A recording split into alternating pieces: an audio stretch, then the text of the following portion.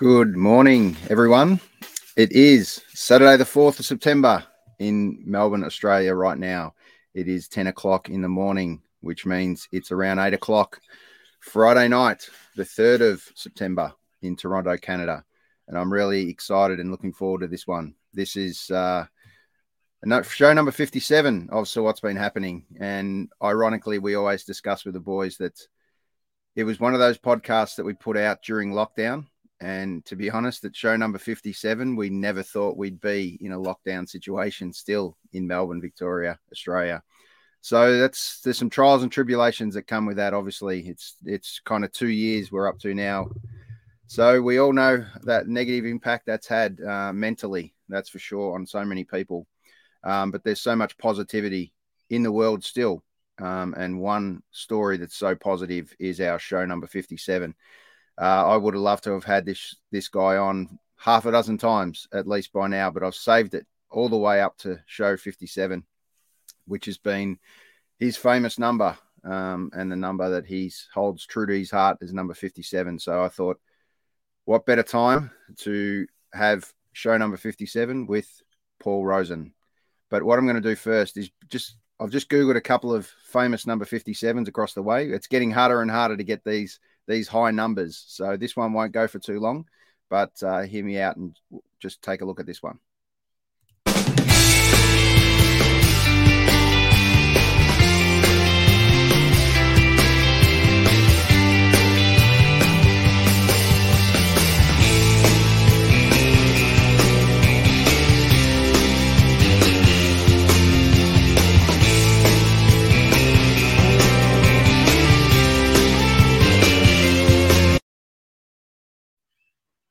Yes, 57. There's a few of them. And that last one at the end is a little snippet to this great man that I'm going to bring up next, Mr. Paul Rosen. G'day, Rosie. Good day. Aaron, I'm telling you, man, I've been on, first of all, I love you. You know that. I love everybody in Australia. My prayers go with everybody.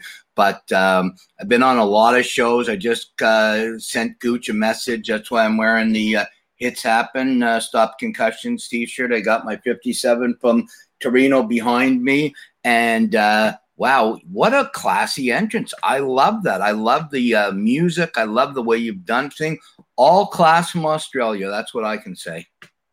Cheers, Rosie. Appreciate those kind words. The interesting part is, like I mentioned at the start of the show, this was never supposed to go past show number 1. And to be honest, I was inspired by yourself and Gooch, who used to reach out to a lot of people. And during your original lockdowns, you started a very similar type of show, just jumping on, having a chat to people around the world, largely hockey community originally, and then it's kind of really expanded since then. So we'll touch on a couple of those a little bit later. But this, as I said, this wasn't supposed to go past show 1. We're now up to show 57. We've brought on, like you saw, some snippets at the start there, so many musical friends and guests, and we've really expanded that now into artists and sporting stars and legends. And you're right up there with the best of them, Rosie.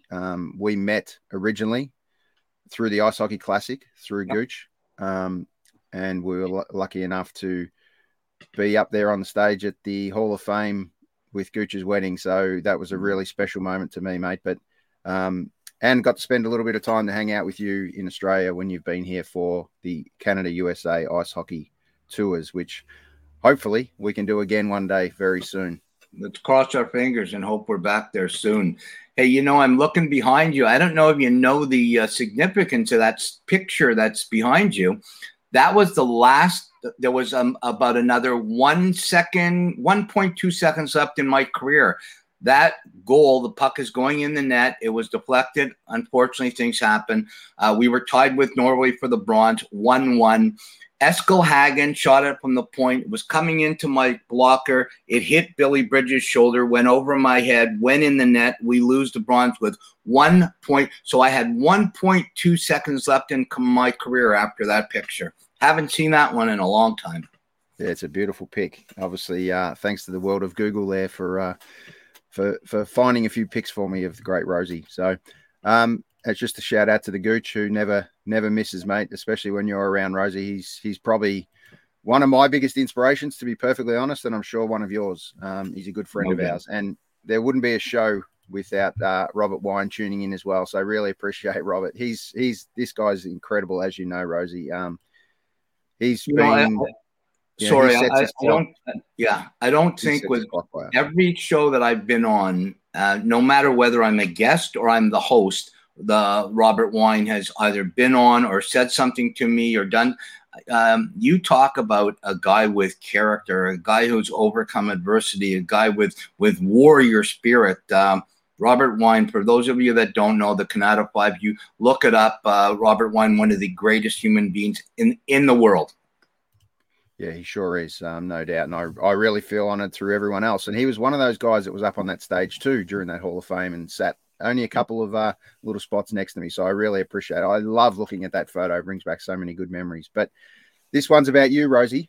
I'm not sure how many people sit there these days and come back and talk to you about your whole story. And I know you've got some exciting things coming up in the works as well. But let's go as far back as we can, mate, to really kind of early days and life growing up in Thornhill. Yeah, so I was born April 26, 1960. Mother and father, hardworking people. My mom passed away 5 years ago. My dad is still next month. He'll be 90 years old. He's a tough old guy. I had an older brother, Stephen, who's a little over 4 years older than me, who got me into sport. My sister, Gail, is 2 years younger than me. She is still one of the closest people in the world to me. And I had a brother very few people know who was about 7 years younger than me, who passed away from spinal bifida at a very young age. So never really met him. But I just grew up in a regular family. Dad worked real hard. My mom worked real hard. We didn't have much, but what we had was ours. And, just went to school, went along, had great friends, great family. I was fortunate, very fortunate to have incredible grandparents on both sides, my mom's parents and my dad's parents till I was older, which huge influence in my life. And then, hockey started. And in 1975, when I thought this was going to be, I was moving up. People ask me, could you have played in the NHL? I don't know. But I do know I would have played like Gooch. I would have made a living playing hockey, whether it was in Germany or somewhere. Hockey was going to get me. School is very difficult for me, Aaron. I was never diagnosed until later with dyslexia and learning issues. I was called an idiot in school so many times. I always thought I couldn't read or write. It was really my girlfriend who gave me the courage and told me you can read or write. You just have to do it a little differently. But it's just a sense back then that you were just pushed to the side. You were either in the crowd that could do or the crowd that couldn't do. And I was pushed in the crowd that couldn't do. So, I got into a lot of trouble. I grew up and, my book's coming out shortly and everything's in there. My dad, I'll say right now, one of the greatest people in the world. Love him to death. He's going to be 90 next month. But I grew up in a situation where my dad physically was not very nice to me at many times, which couldn't get away with now. But I say to people that his dad did the same to him that he did to me. And you got to stop it at some point. Thankfully, I stopped it with my son. But, started playing hockey, and that was my getaway. Hockey, everybody has their escape when there's problems in the world. My problems took me to hockey, and hockey was my love. Unfortunately, in May of 1975, my midget year, I broke my leg in a terrible accident coming around the net. Hey, look at that. Look at the hair on that guy. Wow. Good looking cat. I don't know where you got that one, baby, but that's good. That was it. The long hair, the big right shot. I fought because I had to. Listen, I was Jewish in an area that wasn't Jewish. So I had anti-Semitic Semitic stuff. I was called all kinds of names. The crazy thing, Aaron, and if we want to get into it, we can. Like I said, before we do, was it always hockey for you as a sport, or what else did the kids play in that area? And you mentioned the area, and what else came from that? So for me, it was baseball and hockey. That was it. So I played baseball in the summer. I played hockey because back then in the 70s, there was no summer hockey really. So I was a baseball player, a catcher, and that's how I became a goaltender in sled hockey. And we'll get into that later. But I was a catcher in baseball. I was a right winger in hockey. Those were my loves. That was it. I hated school. I took a lot of punishment from my dad because of the things I did in school. But I just wanted to get 3:30 to happen so I could get to hockey or to baseball, and that's all I really cared about.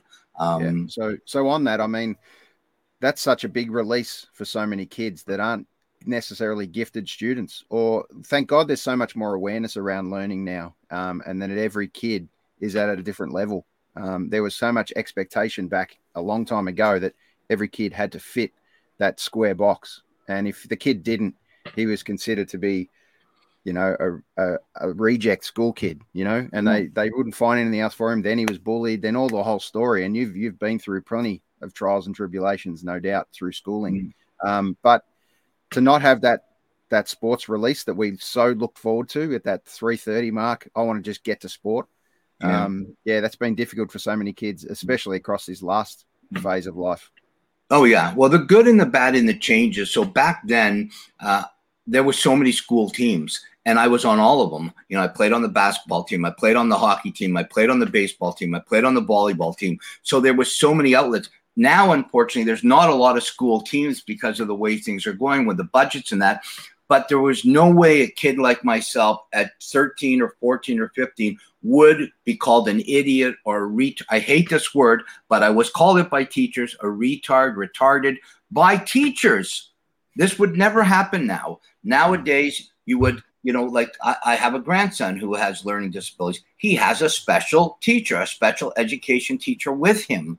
This is like, if I was brought up the way kids are brought up now, I could have been a doctor or a lawyer if I wanted to be.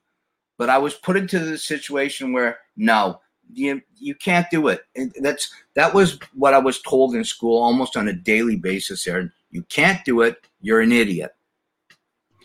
Yeah, I mean, if nothing else, Rosie, that would have taught you some serious resilience that you must look back on now and think, I got through that. So I can almost, as you know, you've been through so many other journeys since then, but that must have been just a little snippet of saying, I can grab this and I can learn from this. And I got through this part. So look what I can do next. And your philosophy of that never give up attitude, you know, I've written that mantra down and trying to live by it as best as I can. So Rosie, thanks for imparting that on it. I know that's one of your big ones. Let's move forward into the kind of next phase into your life then. When hockey was going to be big in 75 and then you moved later into your career, where did it go from there? Well, when that ended and I finished school and there was nothing really, I didn't know what to do. So I just started working. I got a job at a mall in Toronto, Yorkdale Mall. I got a job at Athletes World. It was a shoe store, kind of like the Foot Locker right now, or the Locker Room. And I just started to work. I met a girl, and before I knew it, I got married. And I don't even know back then, if I think about it, like what I did, but I got married. And before I knew it, I had 3 kids. You know, we got married in 83. I had a kid in 84, a kid in 86, a kid in 88. By the time I was 28 years old, I had 3 kids.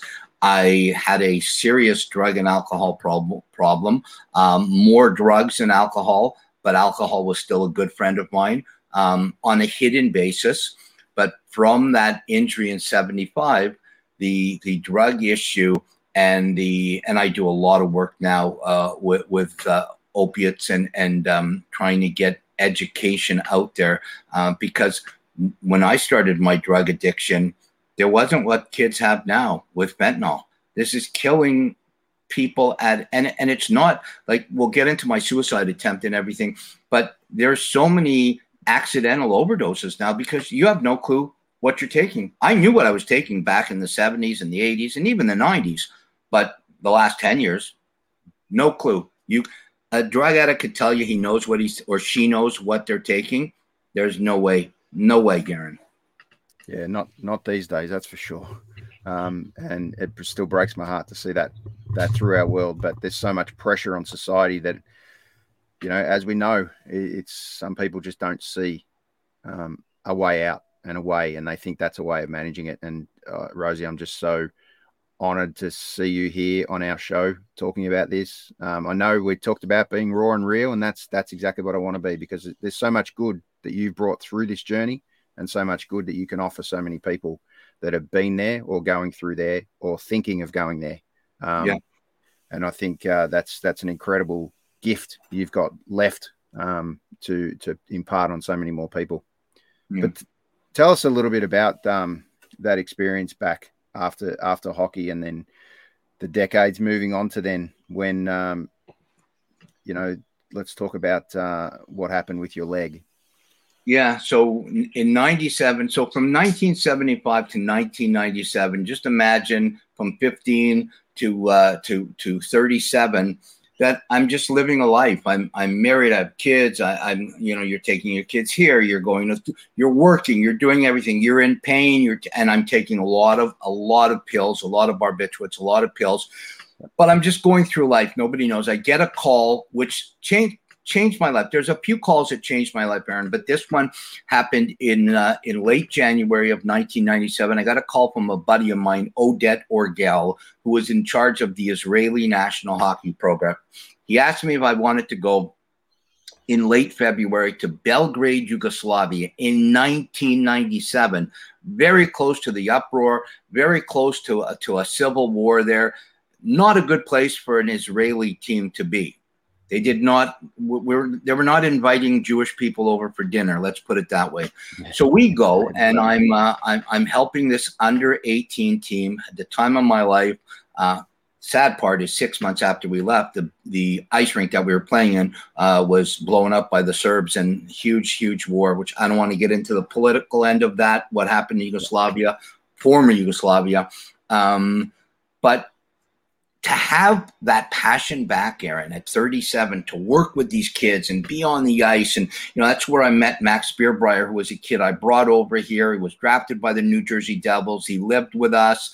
I had that, that sense of, oh my God, I have something to love again. Like I had my life, but, athletes will tell you, and forget athletes for a second, addicts will tell you that you've got so many things going on in your life with your drugs and your alcohol and you still want to love the people around you, your mother, your father, your sister, your girlfriend, your boyfriend, whatever.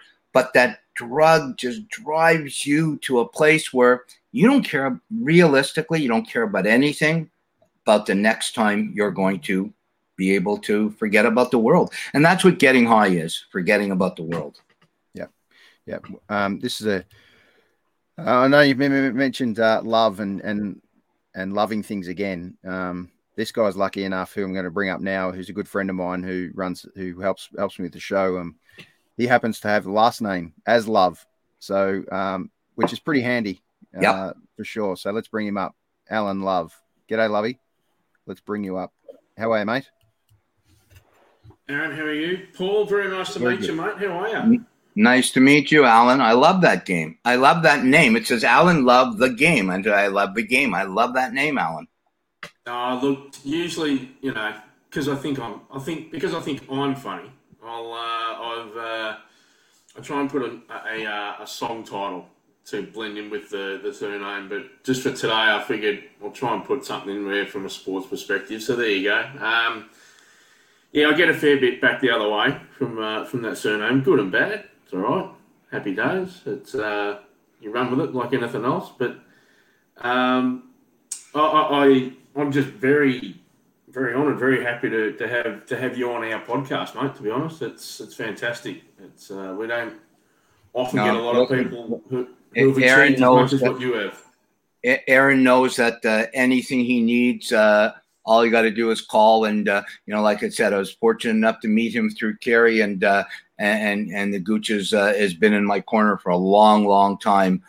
So anything to do with Aaron, anything to do with Australia, some of my greatest trips, and I've been around the world with, like, I remember it like it was yesterday when we were in Australia in 2017, and we went to the hospital in Brisbane and saw the kids. It was. there was 5 of the players on the U.S. and the Canadian team that came with, and they're able-bodied. And we walk into this room, and the room of kids that are extremely, extremely ill, and I'm missing my leg, and these kids light up. Like that's what people don't understand. You know, if you go to the local hospital, go to your sick kids, go to the hospital where you see kids that are in such need of just a smile and a, hey, how you doing? And if you're fortunate enough to be a popular person, whether it's in hockey or in soccer or in anything, it doesn't have to be sport. Just put a smile on a kid who's sick's life. Oh my God, that's the greatest thrill in the world. Yeah, and a smile's free, isn't it, Lovey? Yep. Absolutely. Cost you nothing. Yep. It's like your manners. Correct. Cost you nothing. Correct. Exactly right. All right, Rosie, let's keep continuing with that story. Sure. So yeah, we finished that tournament in Belgrade. I come back and I get an opportunity to go to the next tournament, which is in Andorra. It's in between Spain and France. And on the way back, my leg snaps basically in the Frankfurt airport. Come back to Toronto and need a knee replacement. It's in July of '97. I have the knee replacement. Everything seems good. August, I'm feeling good. September, I'm feeling good. October, I remember it like it was yesterday. I'm watching TV with my oldest daughter. She's 15 at the time. It was a show that you guys might remember. This show. It's pretty popular. It's called Party of Five. It was a popular show. Yeah, absolutely. And I went to the bathroom and I fell over. And she had to call an ambulance, and the ambulance came, and they had to take the knee replacement out that night. I picked up an infection. The infection, then I battled from that almost October of '97 until early June of '99. And all that was hospitals, back and forth, and revision, the knee out. When people, if you're watching, you don't know what a revision is. When you have a knee replacement or any joint replacement, they put the new joint in, whether it's shoulder, knee, ankle, hip, and it's usually stainless steel or titanium. When it's infected, they have to take it out, and they have to put a revision piece of cement in. The cement is with antibiotics, and it tries to get it better. They take that out, and they put the new one in. They continuously did that with me till we had no choice. It was done. And then from there goes to what I call, when I do my talks, the 3 craziest days of my life. On June the 8th, I end up in Israel. So I reach out to one of my buddies in Israel. We're talking. I don't trust the doctors. And you know what? The doctors in Toronto were great. I honestly think 22 years later, they did the best they could. It was just out of their hands. And I ended up going to Israel. One of my buddies on the team's mom worked at this private hospital in Tel Aviv. I got there on June the 8th. The doctor sat me down. They told me how serious this was. And on June the 9th, the next morning, one of my tattoos here, 090699, they amputated my leg, mid-thigh. On June the 10th, 100%. There you go. I was going to say, you've had these other incredible pictures. You probably got that one. That was me on June the 10th. Can you even imagine that? That's 3 days. Every tube's gone now. I got to go back to that one for a second. I want to see if you guys can pick this up. You see that hat? If you guys can zoom in on that hat, this is so incredible. So in '97, when I was with the Israeli team, I made good friends because we played, the Australians were in the Sea Pool when we won. I made good friends with the captain. He gave me that hat. I'm wearing that hat in that picture, the Australian Ice Hockey Club in Israel, just with a T-shirt, shorts, my leg's gone. I'm 24 hours after amputation, and look how crazy this is. We're talking in Australia, and I've got the Australian cap on. Sure is. I still have that hat. It's somewhere around, but yeah, that meant the world to me. And I woke up and I was healthy, and I came back to Toronto about a week later, and the journey began from that point on. Just on that, I mean, I read through your bio on your website, Rosie, and the massive comment that stands out for me was when the doctor looked you square in the eyes and gave you those words. Probably 4 of the most powerful words that a doctor would ever normally deliver to a patient. You're going to die. Yeah. Just talk to us about how that sat with you at the time. Well, you know what? I knew I was sick. I knew I went through a lot of stuff, and I knew I was not looking good or feeling good. And I had lines in me, PICC lines in me, but I had a 15-year-old daughter at home. I had a 13-year-old son. I had an 11-year-old daughter. I had life that I wanted to live. I had no clue where it was going to take me to be where I am now and to compete in 3 Olympic Games. But I just knew there was something about me that I knew I was in good hands. I knew that I was going to get through this. And I knew when they said to me that they could amputate my leg, that at that moment I thought, dying with 2 legs, living with 1 leg, no, I'm going to go for living with 1 leg. Yeah. And I've had a lot of things, guys. Like, let me be honest with you, you know that I don't, sugarcoat things. Since that amputation in June of '99 till today, when we're talking in September of 2021, that's a long time ago. I have very rarely, if ever, felt sorry for myself being a 1-legged guy. I've had a lot of other issues. I tried to commit suicide. I've had a lot of issues in my life, but I always knew when they took that leg off that I would never feel sorry for myself for having 1 leg, and I never have. Yeah, I think that's pretty powerful. Lovey. Yeah, I find that staggering in terms of I couldn't possibly think the way you think about it, Rosie. That and when the doctors tell you about to die, I think you do whatever you need to do, I guess, to make sure you keep your life, but.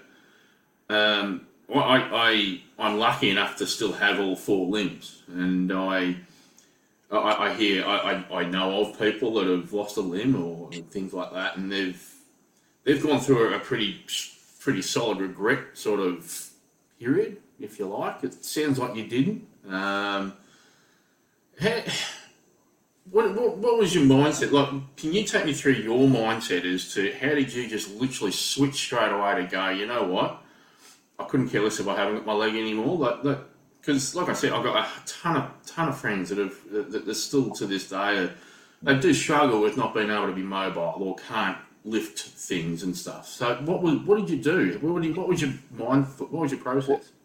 If you could go back to that picture that you had with me with the Australian hat, like a day after the amputation, that picture there. Okay, so see the smile on that face? That was a difference. So from probably late 97 until that morning, every day was pain.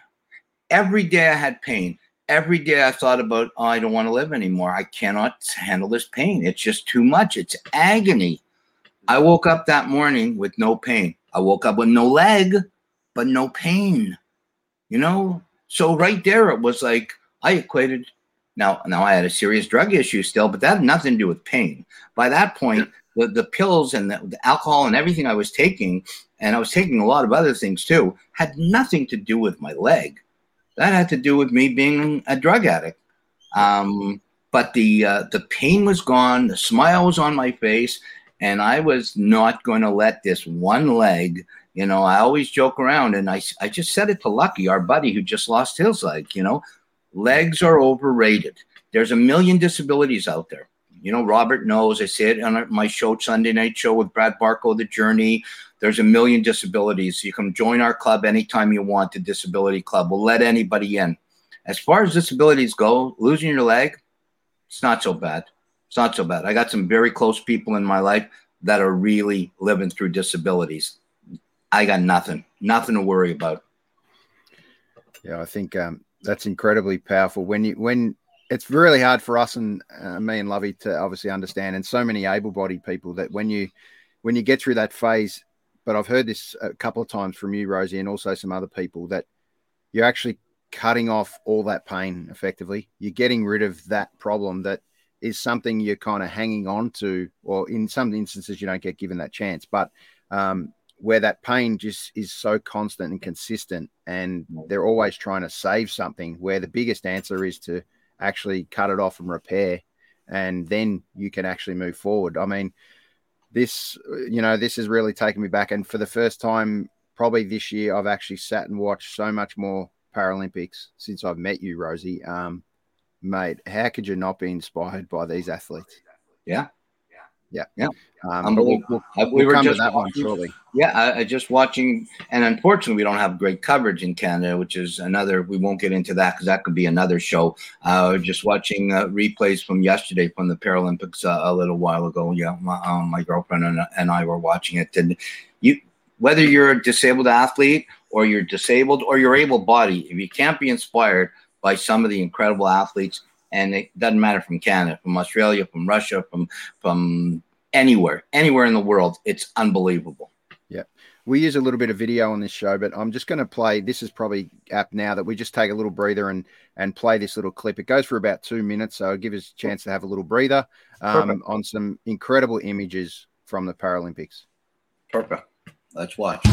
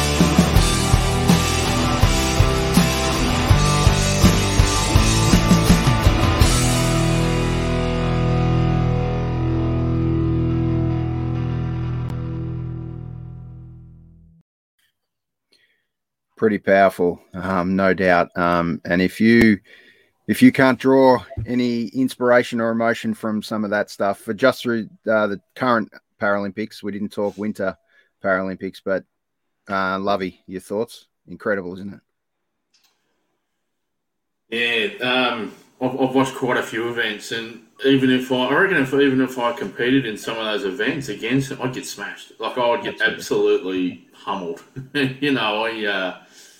It's funny that we struggle with, and whether it's mental or physical, we sort of struggling with day-to-day stuff and trying to adjust and adapt. These guys and girls, they just got on with it, didn't they? It's like what you said, Rosie. You know, they've all decided, well, something's happened to me. It's pretty significant now, but it'll be okay. And then they've decided, well, now I've got new goals. And I've heard that story a lot as well in some interviews. You know, they talk about how they initially felt sorry for themselves a little bit, but then they decide, well, I'm going to have a crack at this. Why not? I can do it.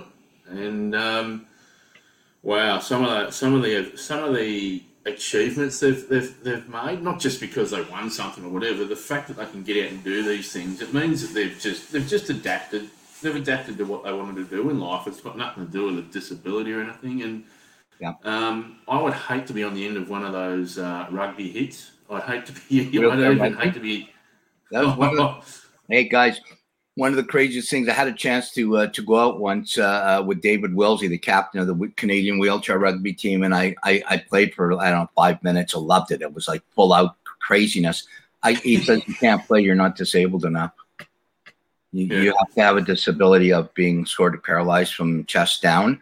You can't be an amp and play. It's unfair because I wheel the chair too hard. And anyways, these guys are just insane, the wheelchair rugby team. And you want to talk about teams, forget about the guys. Let's go with the sitting volleyball team in Canada. Who's at the games? Not the men's team, the women's team. You know, we talk about the sled hockey. We always talk about the men. We don't talk about the women's team. The women's Canadian team, phenomenal. Women's American team, incredible. Let's start to give the women some credit because some of the women athletes out there could blow the men away if they were given the same amount of financial means. Yeah. Well, we've only just now. It's just the other day. It's quite ridiculous. I'm glad it's finally happened. Our Prime Minister the other day only just passed a it's not a law, but I guess it was a bill that said that the Paralympians, each medalist gets the same amount of financial support now if you're a medalist as able-bodied. I mean, it's taken since 1960 for that to happen. Funny, there was a thing that just came out. Somebody put it on the internet yesterday, and I responded. They said, "I know that the Canadian Olympians get $20,000 for a gold, $15,000 for a silver, and $10,000 for a bronze. How much do the Paralympians get?" So I just made a big zero. Nothing for a gold, nothing for a silver, nothing for a bronze. That's just the way it is. Yeah, it's terrible. Even to the point where, you know, all the sponsors and everything that were part of the Olympic journey for Tokyo, they haven't even got the same level of sponsorship for the Paralympics. And I think that's kind of embarrassing, to be perfectly honest. You look at that footage and the videos and stuff we've shown. As I said, if you can't draw inspiration from that, like we said, Lovey, we wouldn't even close to compete against them. And to be fair to them, if they hadn't have had the issues they've encountered over their time, they probably wouldn't be Olympians, right? Let's face it. I'll guarantee right now, if I wasn't a Paralympian, I wouldn't have been good enough to be an Olympian. Yeah. You know, I was a good hockey player, but, you know, to then have that opportunity to then be a Paralympian, not just be a Paralympian, but have a pretty good career. Let's just put it that way. Sure. And on that, I mean, that was obviously meant with no disrespect to a Paralympian and what they've been able to achieve. But I think they've been given the biggest gift of all to be able to achieve in that environment now. And you hear forget the photos, forget the images. And for a second, hear the stories. The stories are incredible through mental toughness alone. And Rosie, one thing I resonate with you so much, mate, is if I could have a 10th of your mental toughness now, I would be a pretty happy guy, mate. I'm a pretty soft marshmallow, mate, underneath. And if you can ever impart any of that never give up attitude, I give up way too quickly in life generally. So I'm sure you can continue that journey with so many people. Yeah, absolutely. Do you want me to talk about the hockey end of things? That's right. Yeah, sure. So let's push on for that next phase of your life. What did you do once the leg was off, and where did you go from there? So I came back, and I was very fortunate to go to a place called Variety Village, which was unbelievable. I met a 12-year-old boy, Shane Smith. Shane just competed at the wheelchair rugby in Tokyo. Unfortunately, they ended up in 5th. Haven't talked to him yet since he's back. I'm going to let him cool down a little because I know he's disappointed. Because I know we were disappointed in Vancouver in 4th, so I'm just going to leave him be for a bit. But if it wasn't for him, he gave me that little push. He told me about sled hockey, and I ended up looking at the game. I wanted to be good. I didn't think I could be good as a forward and defenseman, but being a catcher in baseball brought me to that level. And I started training. I just finished this week going back to my goalie coach, Jamie McGuire Goaltending, a plug here if you're in Toronto, the best goaltending coach in the world. Jamie McGuire got me to where I needed to be. He treated me like a goalie. not like an able-bodied goalie, a Paralympic goalie, a disabled goalie. As soon as I got on the ice in my sled, he started training me like he trained Marty Brodeur. Like, it didn't matter. And that's what gave me this mindset. Like, oh man, like I could play at this level, and I could be at the NHL of sled hockey or para ice hockey, which was the Paralympic Games. And I made the team, and my first games was Salt Lake City. We had a terrible outing. The Americans dominated. Was just 5 months after 9/11. It was a crazy time to be competing at the highest level, and we lost. And one of the best things that happened when we lost was almost immediately a mindset shifted. Hockey Canada took over the program. We got a brand new coach, Jeff Snyder, whose people might not know that name, but if they know about hockey, they'll remember the story Dan Snyder, who died in a car accident in 2003 with Dan Heatley driving the Atlanta Thrashers. That was his nephew. So Jeff became our coach. And again, he coached us like we were hockey players. He coached the under-18 Canadian team, able-bodied. He coached the Kitchener Rangers in the OHL. So immediately, every drill that we did, the able-bodied pros did. He just adapted the drill so you could do it in a sled. And that's the one thing I really want to put towards the Australian team when I get a chance one day to come down there. You got to teach your team. You've got to take your team through drills exactly like the NHL teams that you watch would do. Just adapt certain drills because you're skating with your hands, remember. You're skating with sticks with your hands. You're not skating with your feet. So adapt a drill that will make the drill as hard, as competitive, as respectful as any able body. And I'll give a quick lesson right now to anybody watching out there that is going to watch the Paralympics or watch the para team in Australia. Don't come up to a para athlete, whether they're going to be in the Olympics, in the Paralympics, or whether they're just playing for fun, and say, wow, you guys are just as good as regular hockey. There's 101. Rule 101 to anybody watching your show, guys. Never say that. Because if you say regular, you're making everybody disabled feel like, oh my God, what's regular? What does that mean? I'm not regular. Able body hockey, para hockey. That's the difference. Ice hockey, able body, para. That's it. So don't put regular, don't put normal, don't put these words in that 20 years ago you might have got away with. You're not getting away with them today, not on my watch. It's actually interesting you say it like that, Rosie. I do hear, and it's good to hear that from you, that it's the right way of, I guess, describing things. I mean, I do hear the words able-bodied versus para a lot more in some commentary now. I agree with you. It used to be just, there's a Paralympian over there, and there's a glorified Olympian over here, and everyone's talking about, for instance, Michael Phelps and his 35 goals, but no one talks about, a couple of other athletes in the Paralympics that might be almost just as successful, which there has been. But the references to able-bodied and para, I'm glad that that's the right way to go about referring to things, because there's too much discrimination on all sorts of levels as it is these days, and this is one of the bigger areas that needs to eradicate that discrimination as much as possible. So I'm glad that they're the sort of references that are acceptable and can and should be used. Yeah, definitely. And people will learn. You listen, you learn, you use common sense. Think about what that boy or girl or man or woman are going through in a wheelchair, or with an artificial limb, or with an invisible disability. Like a drug addiction, like concussions. We talk about, we could do a 3-hour show if we start talking about concussions. But there's so many people that disability is deep within their soul because of things that they're going through.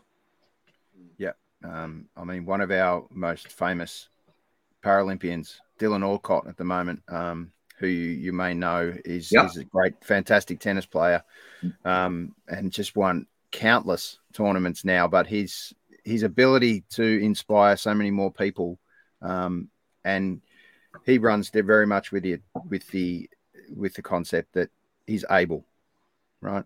It's not this anything. Okay, he's shown his ability to do what he can do, and some of these incredible Australian athletes, and that's how they should be titled, is, just phenomenal what they've been able to achieve during this Olympics. I've never been, one, so inspired, and two, so shocked at actually how competitive we are incredibly around the world. So there's a lot to be said for the efforts we're putting into Paralympians, Right. and giving them the best opportunity to be as equal as possible with all Olympians. And that's obviously showing on that world stage as well. So I really hope the rest of the world can take that on board. I say to people that say about, well, what about the Paralympic team here, or what about the Paralympic team here? The second you start putting the same financial resources into grassroots in Paralympics as you do in Olympics, the same time you start to put the same money into grassroots programs as a disabled sport, as able-bodied sport, that's when you're going to see people competing at the highest level. But there's still too many countries that put all their money into the Olympics, nothing into the Paralympics. And the perfect example is Sochi. Okay, Sochi, Russia. I don't want to get political, but Sochi, Russia, have been there many times to Russia. Putin said a year before, they didn't even believe in the word disability, but they had to put the Paralympics on in Russia because they had the Olympics. And what happened? All of a sudden, they had incredible Paralympians who were winning golds and silvers and all kinds of, because they put tons of money into it. They put tons of money into it. And then what happens? Wow, they can compete because they have the same equal level as any able-bodied athlete. Yeah, it's incredible to see where China have gone to now. I mean, same thing. Boy, what a top of the tree they are at the moment. But tell us a little bit about this kind of feeling, Rosie. Wow, love that picture. It's a shame I haven't got a better quality version to give it true justice. But just tell us a little bit about that feeling of that winning as in that total team environment. Forget the fact that it's para-sledge, it's irrelevant. It's just tell us about that. So I'll take you to March the 18th, 2006 in Torino, Italy, and that's a sweater behind me. So we wake up in the morning. We're playing the Norwegians, are the best team in the world at that time. Now it's much different. It's the U.S. and Canada, but Norway are the best by a mile. They have no grassroots program. That's why they fell off after Torino so hard. But I remember we went to breakfast that morning, and I'm 46 years old, guys. There was only one guy older than me, Harvey Lord, who's 47. The bulk of the team's under 21. Phone rings. It's Wayne Gretzky on the phone. Wayne Gretzky says a couple words to us. The young guys start to believe, hey, maybe this can happen. We get into the dressing room. We have warm up. We're sitting down. We're getting ready to go out. And I remember standing up on one leg and saying to the boys, guys, I'm not letting a goal in today. Could have been the stupidest thing I ever did, guys. But I said, we're winning. I don't know how we're winning. 1-0, 7-0, 42-0. I don't know. The night before, I had a dream. Greg Westlake was my roommate. He was 18 years old at the time. He's now getting ready for Beijing for his 5th games. He is 35, same as my son. And I said to him at 3 a.m, I got up to go to the bathroom, and I woke him up. I said, hey, Wester. He goes, yeah. I said, we're winning the gold medal tomorrow night. He goes, shut up, Rosie, go back to sleep. I said, no. We're winning the gold medal. I'm getting a shutout, and you're getting the winning goal. He said things I won't say now because we'll keep it to a friendly podcast. And that was the end of it. We're in the dressing room. We get ready. We go out. First period ends, second period. The buzzer sounds, the game's over. We beat Norway 3-0. First shot, they outshoot us 29-11. 29 shots in sled hockey is like 60 in able-body hockey. It's the first ever shutout in the history of the men's game in Canada. Shannon Zabados for the women's team got a shutout in 10 in Vancouver, and Carey Price from the Canadians got a shutout in 14 in Sochi. But that first shutout ever was in 2006 in Torino by a one-legged guy who was told he never could do anything great in his life. Billy Bridges gets a goal and 2 assists. Brad Bowden, goal and 2 assists. Greg Westlake, goal and 2 assists. Winning goal. I don't know.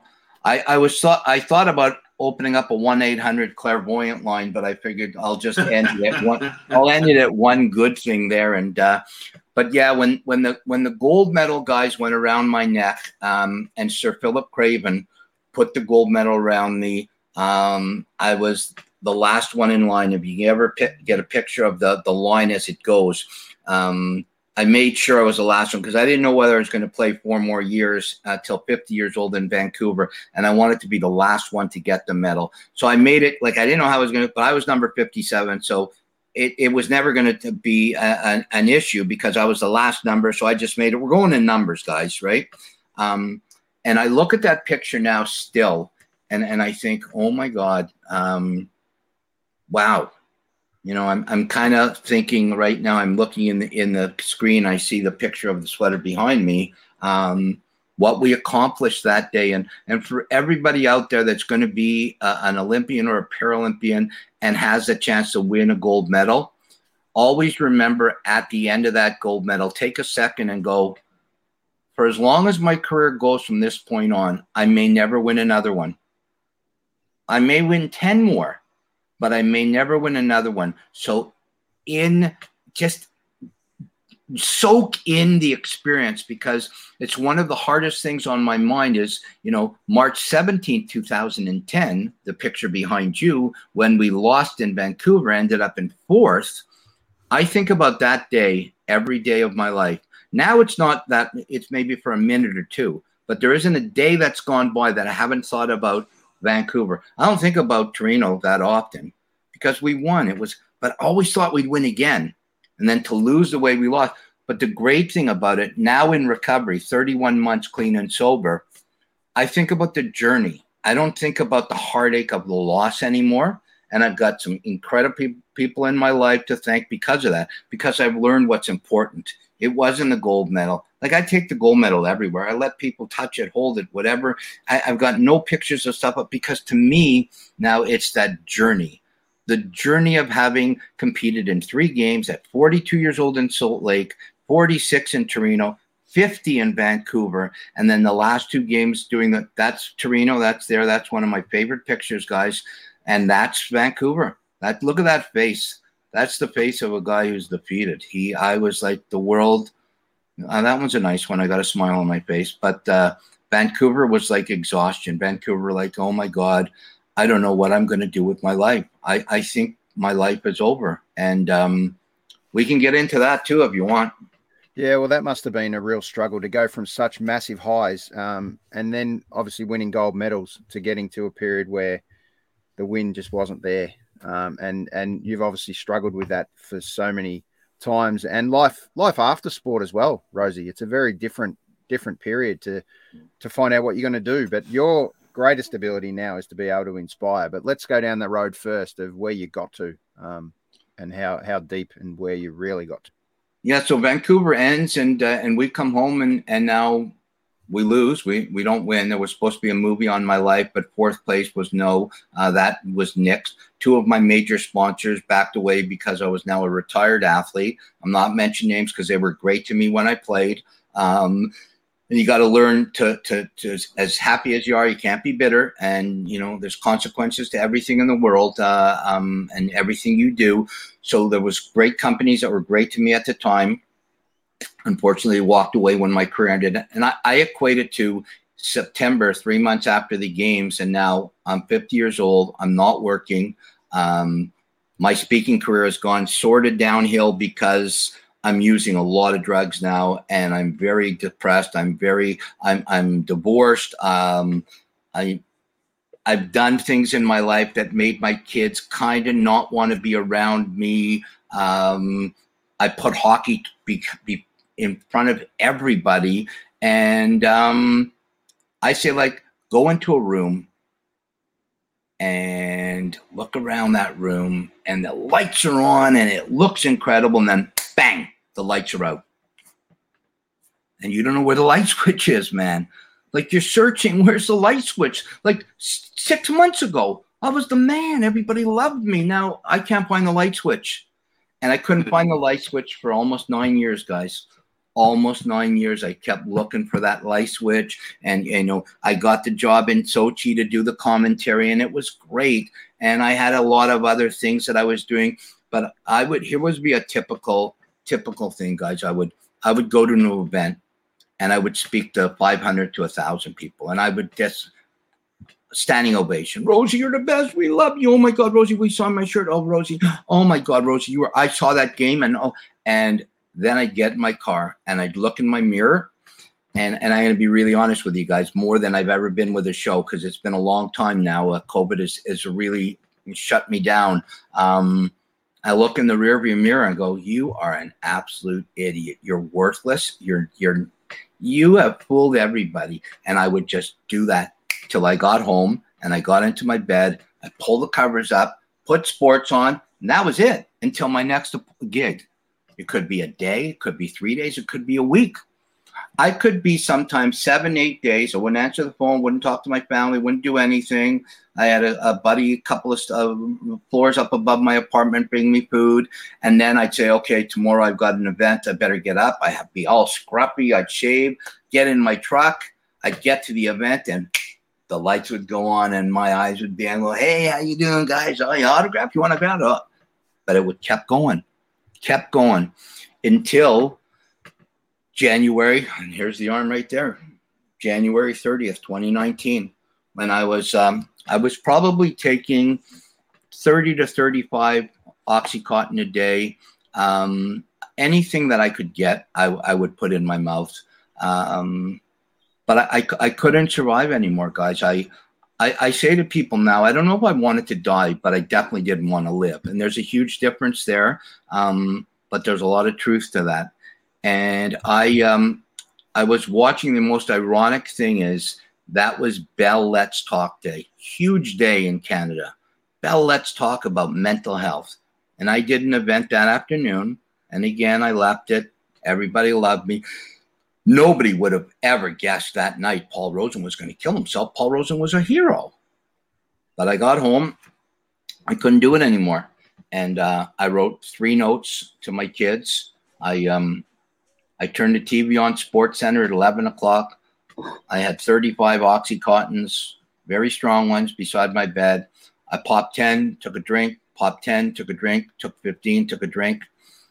45 minutes later, I'm not dead. I thought I would just fall asleep and that'd be the end of it. It got to a point, like I worked in a funeral home and my book is coming out. Everything will be in it. I worked in a funeral home that I knew that I picked up a lot of bodies. What's that? That's okay. We just had a bit of feedback. Okay. I thought I heard an echo. Anyways, I worked in a funeral home, so I picked up a lot of bodies. So I wanted to be very respectful for the person that was going to pick up my body. And so this is tougher than I thought, but I'm going to get through it. I put a clean black shirt on. I put clean underwear on, and I figured I'm just going to go to sleep, and that's going to be the end of it. No more pain, no more trouble. People wouldn't really miss me anyway, so it's not a big deal. But I'm still alive. I remember the Sports Center highlights are still on. It's 45 minutes. So I'm panicking now. I have no more drugs left. I can't get a hold of the guy who I got all my stuff from. I had no money anyway. So I looked under the sink and I saw a gallon bottle of Windex. And I figured this has got to do it. And I drank the entire thing down. And that's what saved my life, because it made me so deathly ill that enough got out of my system that they got me to the hospital. They got me to St. Mike's. From St. Mike's, they took me to Toronto General Psychiatric Ward. And the next day I woke up and I'm in the psychiatric ward. And I'm thinking to myself, where has my life gone? Like, I'm 59 years old now. And I've got 3 kids, and they're going to go and they're going to see these notes, and they're going to see their father. And, you know, I've got a Jewish background, so suicide is not a popular thing, still very old school. And I remember the doctor coming into the room and just saying, like, you need help. And for the first time in my life, I said, yeah, I need help. And the last time I did anything like that was January 30th, 2019. 31 months clean and sober. COVID's been tough because a lot of the things I do, I can't do yet. But I have incredible people in my corner, AA and NA and CA, all people out there who think that it's just numbers, it's just letters, it's just something. They're some of the greatest, incredible people in the world you will meet that will be there for the right reasons. There's some that aren't, but there's more that are. Very fortunate enough to meet a girl that turned into be the love of my life and changed my life. Rosie, that is so good to hear, mate. Really changed my life, guys. Yep. Yeah, that sometimes there's some special angels that enter your life that take you from a place where you thought you were to take you to a place where you actually need to be, most importantly. And, mate, I really thank you for being so raw and honest with us again, as hard as that is to drag through that story. It's the fact where you are now has given all of us so much more inspiration than you realize, mate. And you're an incredible human, Rosie. You know that, mate. And I get emotional talking about it as well. But I really appreciate you coming on, man.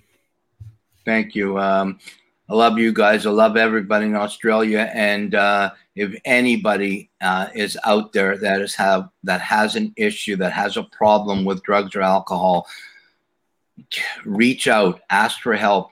Aaron, you have my number. Okay. Anybody can call me. Go to your local AA, your local NA, your local CA. There's people that will help you. And life is so much better when addiction is out of it. Life is so much better when you see things straight and just know you don't need other substances. You don't need them to survive. You really don't. I've seen it with people at the youngest age to the oldest age. Man, life can change when you can be clear-headed. Yeah, that's definitely the case. And I think, no doubt, Rosie, you were one of the lucky ones. You were here for a reason, mate. And you're just lucky enough to get the right people around you at the right time in that corner. And those people are hopefully with you for the rest of your life now. You're a lucky human, but your time wasn't up, Rosie. You have got so much more to give. And talk about giving now. I know you dedicate most of your life now to giving back and inspiring people. And I know how hard this COVID period is, but for you to stand up there, you know, talking to kids and inspiring people, you know, that's the Rosie that everyone loves so much. And I know every one of those boys that's played under you in the Canada ice hockey team has a whole new level of appreciation for life because of the ability of you, the way you can inspire them. Thank you so much. I'll let you know as soon as right now, Roger Lajoie and Friesen Press we're in the midst of putting out Never Give Up, the Paul Rosen story. It's everything we've talked about tonight, plus. It'll be out hopefully late October, early November, by Christmas for sure. And hopefully people will read it and see that you can be at the top of the mountain. You can be at the bottom of the mountain. You can be back up and back down. But as long as you keep climbing, as long as you, whether in your wheelchair, you've got no legs, you got one leg, you keep clawing. Even if you can't use your arms, use your teeth. Just keep clawing to get to the top of the mountain, because I'll guarantee you everybody can get there. And the view at the top of the mountain is spectacular. Yeah, it's beautiful words too, for sure. I mean, no one wants to be at the bottom of the mountain, but everyone wants to feel that they're they're part of something big. And Rosie, I feel like a bit of baggage sometime with you because I jump on your back for inspiration. But I know you got so much more to give, mate. So I really appreciate you. Lovey? Yeah, I'm glad you came out the other side of 2019, mate, because it's things just like this podcast, for instance, that you help us. You help us understand what true hardship actually is, but then how you get out the other side of that. Unfortunately, we know that some people just can't get out the other side, but you've told us your story. Aaron said that you're lucky to get out the other side. We're lucky right now, mate. So it's been an honour. Thank you. It's great to meet you. It won't be the last time we talk at all by any stretch. Certainly we'll get the book. But mate, thank you. It's been a wonderful hour and a bit. It's been great. Thank you. Thank you. I appreciate it. And hopefully, 2022 we'll be back with the Ice Hockey Classic in Australia. I will be. If the Ice Hockey Classic is there, I will be there. And I'll be out to visit all the kids in the hospital and anybody that I can. Look, we're hoping that it comes out in 22. I know Gooch and Tony are working their tails off to get it. And you out there, it's one of my favorite places in the entire world. My thoughts and prayers are always with the Australian people, and I love you guys. Thanks for having me on. Anytime, Rosie. And if anyone wants to know a little bit more about the Paul Rosen story, please check out paulrosen.ca. And an incredible, inspiring position that we're in and we're able to be inspired is through the Ice Hockey Classic, through Canada and USA. And I know, Rosie, you've been out a few times, coached the Canadian team. I know you can't wait to get back to get a win with the Canadian team.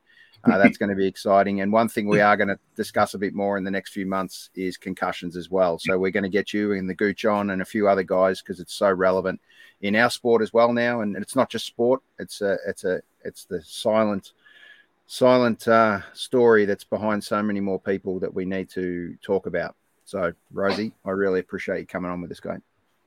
Thanks, guys. Be well. Thank you. Take it easy. Thanks, mate. Look after yourself.